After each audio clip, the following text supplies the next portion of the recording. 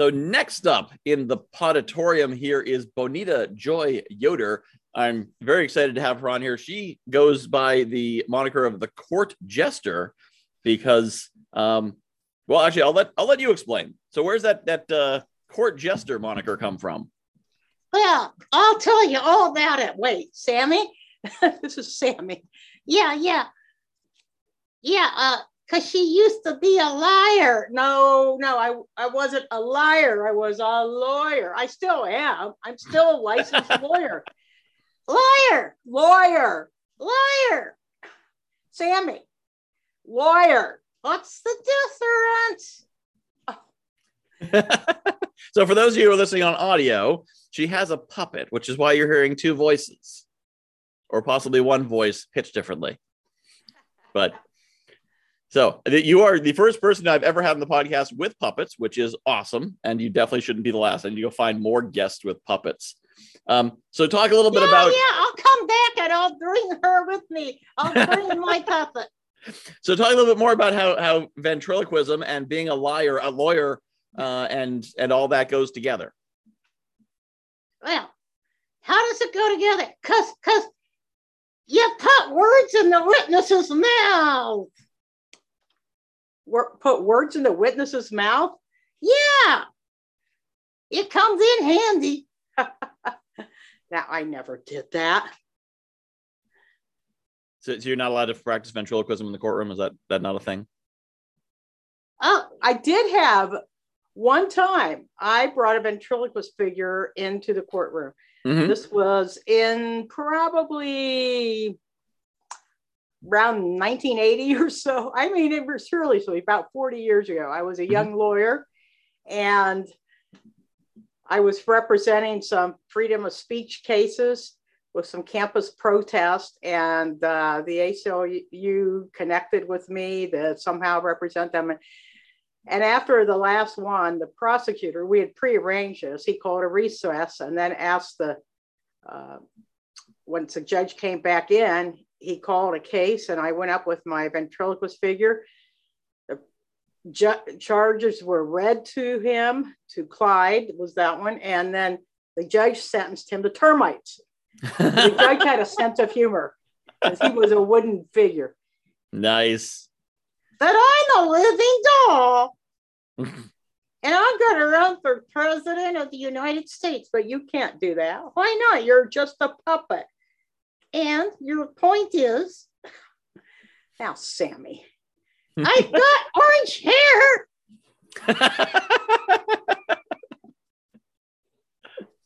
Very subtle. Very subtle. You have gray hair. Thank you. Yes. Yeah, nice beard, isn't it? Yeah, I heard he didn't like it at first, but after a while, it kind of grew on him. So it says in your bio that you use humor for business events, for business speaking, also bringing the video marketing online training to liven it up, which I have certainly seen some online training. Actually, one of the early interviews, one of the clues or one of the this advice was given was don't be a talking head for 10 hours in an online training, and to, talking head. Yeah, to spice it up a bit. So talk a bit about how humor can be used in those places appropriately. The thing is that humor is, well, like, for example, having a puppet, that's a prop. Not a prop, but it's a form of a prop. And that's one kind of humor. But having a prop that's funny in marketing or whatever can help stop the scroll, because it's kind of like when you take a walk in the park with your cute little puppy dog, and people stop and they want to, goo the dog, or if you have a baby, same thing. And if you have a puppet. And so think about it. If you have marketing with a puppet and people are going through, they can stop the scroll quicker. Or if you are speaking, presenting, whether it's virtual or live, if someone is looking at their phone and they may find a skateboarding cat to be far more interesting than a dry, boring speaker, like a lawyer. And if you have intermittent doses of humor in your presentation, it's kind of like the Southwest Airlines oxygen mask announcement. Yep. Remember in the old days, the attendants would sing those silly songs and tell little jokes, and the FAA tried to get Southwest to stop doing that, but research showed that people listen more to that boring oxygen mask announcement when they thought they might hear something funny or silly. Yep. Yeah. Well, and there was a webinar that I attended that the Small Business Administration put on about humor and marketing, and unconventionally funny marketing videos draw a lot more attention. I mean, think of Squatty Potty, Dollar Shave, those kind. Squatty Potty spends like $500,000 on one of those spots of just producing it. Yep. Yeah, that's some good stuff. Well, I think with the puppet, if you use that in a training video or in something, just having it there, people are engaging because they don't want to be off scrolling on their phone when a surprise joke drops in from the puppet, because you're not going to be able to say, oh, what did he say? You just missed it. So you're going to be listening. Okay, when's the puppet going to say something funny? When's the puppet going to say something funny? And meanwhile, you're listening to the training, and you just, probably every 30, 60 seconds, the puppet pipes in something, and now you're more engaged. Right. And retention is higher when there's humor, people. And when you laugh, you're more open to taking in information. And we get by with saying anything. That's true. Puppets can say darn near anything and get by with it. It wasn't me. It was the puppet. Yeah. What? You know, I think I should go and you should bring in another puppet. Oh, well, okay. Bring in another puppet. Now. Let's see. There's no place for humor in business, Gramps. Gramp gets a little grumpy about it. It's serious. Business is serious. Did he ever work for the FAA? Yeah. Was he the guy who wrote the letters to Southwest saying, stop being funny about that? Yeah, the future a-holes of America. Yeah. But that's a myth that you can't be funny in business or people won't take you seriously. That is one of the common myths. But quite the contrary, it can help you stand out. Now, you may be of the generation, I don't know if you're quite there, but there was a ventriloquist named Jimmy Nelson who was a spokesperson for Nestle's Quick. Before my time, I think. Back in the 50s, 60s, and he had a before my time. dog. Nestle's makes a very anyway. That commercial went for years with some variation of either Farfel the dog or I think Danny O'Day was his character. Yeah, and I think humor is also a huge team building thing. Yes, if a group's laughing together. I'm part of a business networking group. It's Success Champions Networking, which is already a little bit irreverent in their ethos. But in the leadership team, we have a private chat, and it's a mix of basically juvenile humor and serious business planning. And I don't remember what we're doing, some kind of juvenile joking around. And I just had this moment where I'm like, wait, we are 5 business owners who run a networking group who pass referrals for things like investments for startups and $10,000 coaching programs and like real serious business stuff. But then we're making like potty humor jokes and realizing, oh, that's in our current time, we don't have the IBM lifestyle anymore. It's no longer like business is very serious and you can't laugh about that. This is serious business. Like you can actually laugh and do business. Right. And in these times where we have so many serious things in the world, people are worried and scared. And, right now we have a pandemic and war, but whatever it is that's going on in the world, it could be any number of things. It's important to laugh. It's good for relieving stress. It can lower your blood pressure. It can help your immune system. See, there you go. But how about that? Yeah. And I mean, it's free, right? Yep. Yeah. No, and we saw that a lot through the pandemic. And I think we're seeing a whole lot around the war is the use of memes and humor. And of course, some of it's used harshly and politically, but a lot of it just funny. I remember some, memes about, back when the pandemic started and someone would show a pile of toilet paper and be like, I'm the richest man in town. Or I saw another meme that this was like March 2020. It's like, who remembers places? And it just is this humor so that, one of those, if you can't laugh, you cry. So we laugh and make something fun of it. I had a mask over the eyes of one of my puppets one time. And I made a puppet out of a roll of toilet paper during the TP shortage. Uh-huh. Yeah, it almost got wiped out. I see. Yep. And it also, you've heard laughter is the best medicine. We've all heard that. I mean, is that just a catchy phrase? No, there's actually something to it. There was a man, Norman Cousins, who was in a hospital.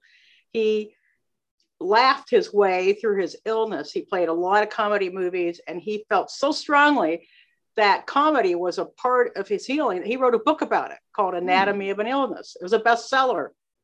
Wow. So obviously if someone's natural sense of humor, then it's just use your humor in what you're doing. What if someone doesn't feel they're naturally funny? Like they're not really comic. They don't have that good comic timing. They think like me. I'm leaving. Oh, all right. Some people feel that way. I heard a speaker one time who was just telling a group of us that she was not funny, not at all. And she went on in this long story about how everybody in her family was funny but her. And we were all chuckling because the way she told the story was so exaggerated. She actually had a sense of humor, but she just hadn't recognized it. So I suggest for most people, it's claiming your own style of humor. Mm-hmm. First, claiming that you want to be funny. I mean, have a humorous mindset, set the intention for it, and then have an open mind to recognize it. And I created a humor journal that I have a downloadable humor journal that I've given away. It's complimentary, that people can use to put in 10 writing prompts, humor writing prompts of things that happen in their day-to-day life. Then I suggest they keep an inventory of that. If they need to share a funny story in a presentation or something, they look through their log and see what would fit, what would relate to the point they want to make. Yeah. And I think a lot of people too, they think they need a new joke for every situation. And they don't realize if it's a new audience, they've never heard your joke. You could have only 5 jokes, but it's a new audience every time. Right. So they haven't heard your joke before.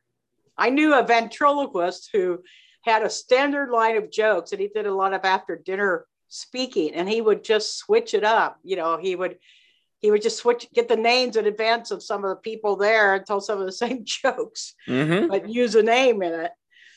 And anyway, everybody's got their own style, but you don't have to be a stand-up comedian, and you don't have to have that kind of joke. I mean, it's having people have an inner smile. And my middle name is Joy, Bonita Joy Yoder. That's one of the things I'm up to, is helping to create joy and help to remember the joy that already exists, especially in serious times. And I always say, humor is a gateway to joy. Yeah. I love it. So you mentioned a resource that people can download? Yes. It's joy.funandfunnier.com. Funandfunnier.com? Joy.funandfunnier.com. It's a humor journal with some writing prompts that will help you to recognize some of the fun and funny things in your own life, because there's a saying in comedy that truth is funnier than anything you can make up. That's true. So it's often you can find the material right in your own life, with your own friends and family. Another tip is to pay attention to what other people laugh at when you're talking. I mean, when they laugh with you, not at you, right? And make a note of that and maybe put that in your inventory of humor things, because that gives you an indication of what other people find funny. I love it. Yeah, those are some great concepts. And yeah, and humor doesn't have to be, it's not just stand-up comedy. There's certain little techniques you can learn. There are techniques. There are a lot of techniques if somebody wants to learn techniques. Yep. And some of the techniques are simply, you learn one or two techniques that involve pausing at the right time or timing, that just having those little things. And if you got them quick loaded, you just need one funny thing and now you're funny. Right. And one of the biggest mistakes people new to humor make is they run over the laugh. They say something and people laugh and then they keep going. But it's nice to let your listener have the full expression or, full experience. And see, like right now, I had a computer over. I had a computer that was falling for me because my hands got so active. I knocked it. So if I had one of my puppets could say, what do you say as a puppet? This is Ruby. It's the first drop you've had all day. Okay. Good effort, Ruby. Good effort. So, Joy, Bonita, I should say, Bonita Joy Yoder. I just wanted to call you Joy. I was thinking that just like. And that's fine because people do that too. And you can call me Ruby. All right. Well, Ruby, Joy, it's been great to have you on the show. And people can find that journal at joy.funandfunnier.com. And I know you were a late addition to our lineup, and I'm glad that you were added into it. So this has been fun. All right. Thank you, Michael. Thank you. JV Connect is coming up quick, December 12th and 13th. If you are looking for a networking event where you can meet people who aren't looking to just pitch you or take, but actually want to collaborate, build strategic partnerships, joint ventures, maybe even find some mentors, some coaches, people to support you, accountability partners, who knows? If you're looking for good people in an environment that's not stressful, but is set up to give you a lot of great connections in an efficient amount of time, check out JV Connect, jv-connect.com. That's jv-connect.com, December 12th and 13th, 2023. We'll see you there.